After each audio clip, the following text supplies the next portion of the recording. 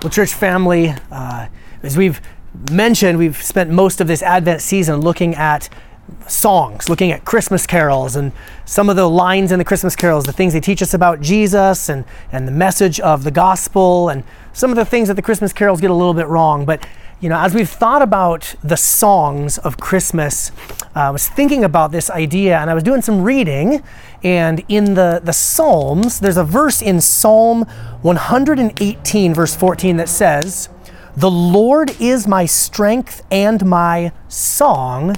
He has become my salvation." And in fact, just a few minutes ago, we heard almost that exact same phrase repeated in the prophet Isaiah, that the Lord is my strength and my song. He's become my salvation. And knowing we were going to be focusing on songs for the month of December and this Advent season, it really got my wheels turning that the gospel message itself is referred to as a song.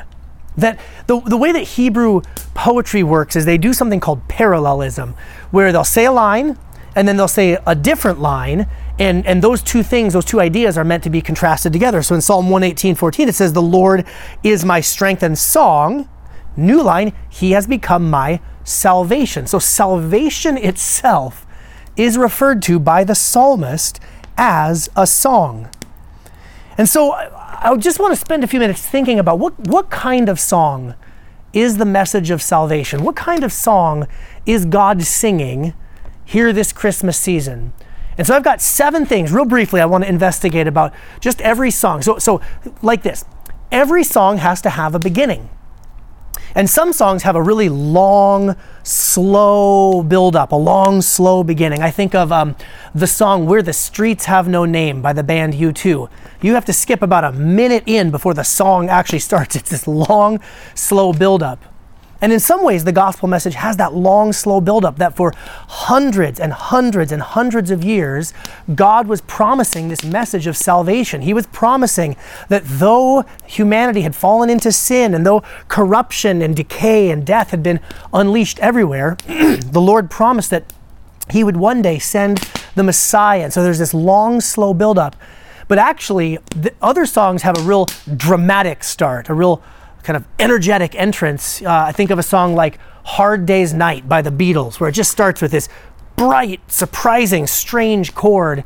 Actually, in fact, if you want to spend some time on YouTube, there are music theory professors and people that have tried to analyze and figure out what chord is at the beginning of "Hard Day's Night," and they can't figure it out. But that surprise sort of entrance at the beginning of the song also reminds me of the gospel, because when Jesus did in fact show up, it was pretty dramatic. There's angels singing, and there's angels appearing to Mary and to Joseph, and there's King Herod trying to come and find the boy, and there's Magi from Persia showing up. I think that the birth of Jesus was a little bit more Hard Day's Night and a little less Silent Night, but maybe that's just me.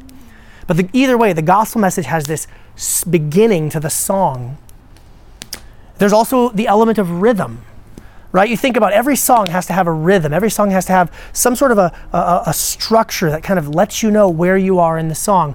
I think of a song like the Sweater Song by Weezer, where it's just kind of the same beat the whole way through, this very rhythmic pattern. Well, some could argue that every song by Weezer has the exact same beat, but that's a different conversation for a different time. But you think about Jesus as He grew. It says that He grew in wisdom and in favor with all the people, that Jesus participated in weekly Sabbaths. Jesus participated in monthly feasts and festivals and annual Passovers and the Feast of Sukkot. And there's this whole rhythm to the life of Jesus. And as He lived and as He taught, He lived this perfect, sinless life, this life that was lived perfectly in the rhythm of God, living life the way it is supposed to be lived, living life the way that you and I have not lived, in alignment with God and His will. So the song of the gospel has a beginning, it has a rhythm, and it has a story. It has a very compelling story. Country music in particular is really good at telling stories through songs. And one of my personal favorite ones, maybe it's not the most inspiring story, but I just love "A Boy Named Sue" by Johnny Cash. Just the story that's told there, and it's pretty funny, pretty compelling. But every song has to have a good story that it's telling and that it's referencing. And you think about Jesus, the story that He told, the stories that he told, even the parables, but just the story of the life of Jesus. There's a reason why so many people who are themselves not even followers of Jesus love the story of Jesus, because the things that he did, the miracles he performed, the kindness with which he treated people, the hope that he offered to those who were poor and oppressed and downtrodden. Jesus, in fact, one of his followers, the Apostle John, says at the end of the Gospel of John, he says, there are so many things that Jesus did and said that all of the books in the world couldn't even write down and contain the story of Jesus. So a good song has a beginning, a good song has rhythm, a good song has story, and a good song will often have elements of surprise, kind of a sharp left turn. Staying in kind of the country music vein, there's a song by the band The Avett Brothers. They have a song called Vanity. And the song is this, it's actually a really great song with a great message of, kind of in the Ecclesiastes sort of vein. But in this song, it's this very melodic, very major key, very sing-song sort of tune. And then when they get to the middle in the bridge, it takes this sharp left turn into a minor chord with a driving rhythm, and very surprising.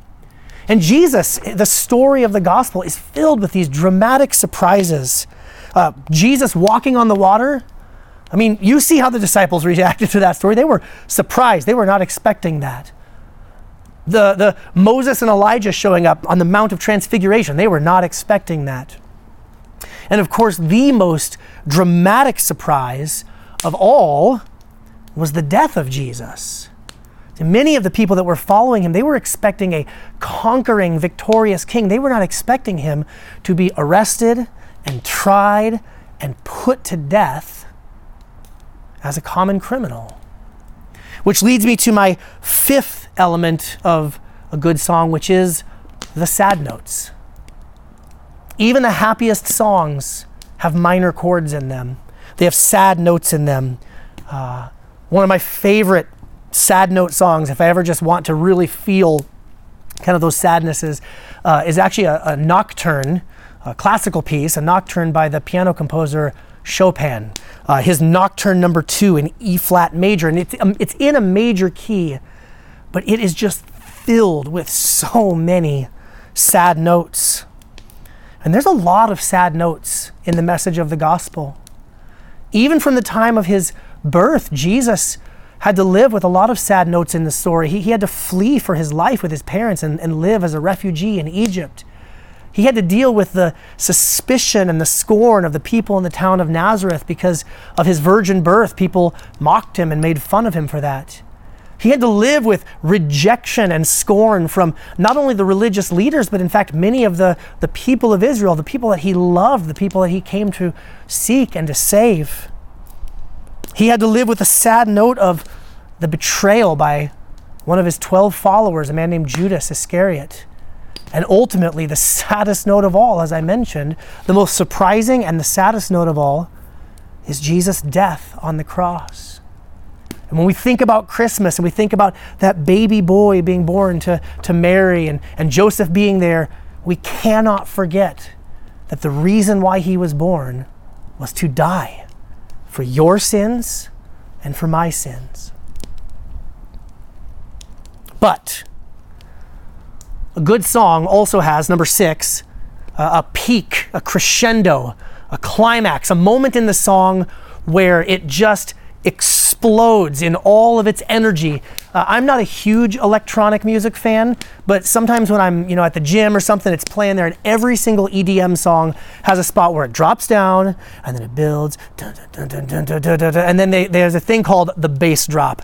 And when that bass drop hits, boom, the song explodes and all the energy you could ever ask for is there. Well, friends, we know that the story of the gospel, though it begins with the birth of Jesus, and though it reaches this very low point in the death of Jesus, we know that on the third day, the death could not hold him, and Jesus rose from the dead, conquering over sin, conquering over death. The climax, the peak of this song reaches this moment on that first resurrection Sunday.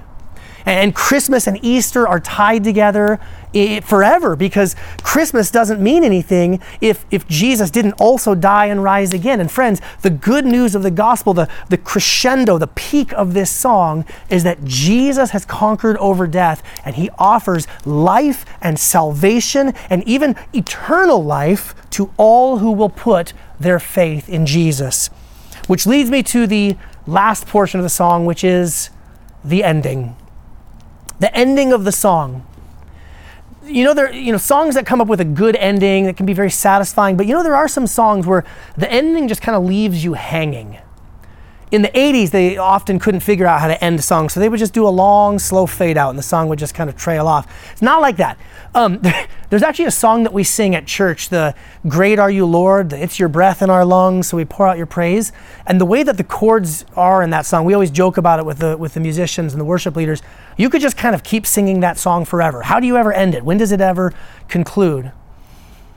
Well, the gospel message is not yet, the song of the gospel is not yet officially concluded, because we are waiting for a day when Jesus himself will return, bodily, visibly, and permanently.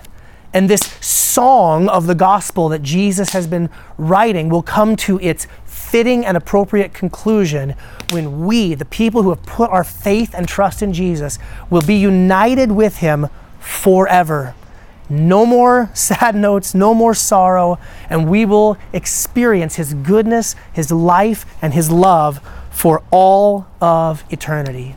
So in one sense, we're still waiting for the final notes of this gospel song. So to recap, I've described the gospel as a song that sounds like U2, the Beatles, Weezer, Johnny Cash, Chopin, the Avett Brothers, EDM, and a worship song. So that might be one of the worst song ideas you could ever imagine. Or with that many twists and turns, it's probably like Bohemian Rhapsody by Queen, something like that. But don't get hung up on the metaphors. Remember that the gospel itself is a song, and so the question for us today is, will we sing along? Some of you who are watching this or listening to this, maybe you have not yet decided to become a follower of Jesus. Even some of you young children, you go to church or you go to kids ministry because your mom and dad do, but Jesus is inviting you to join in and sing the song with him.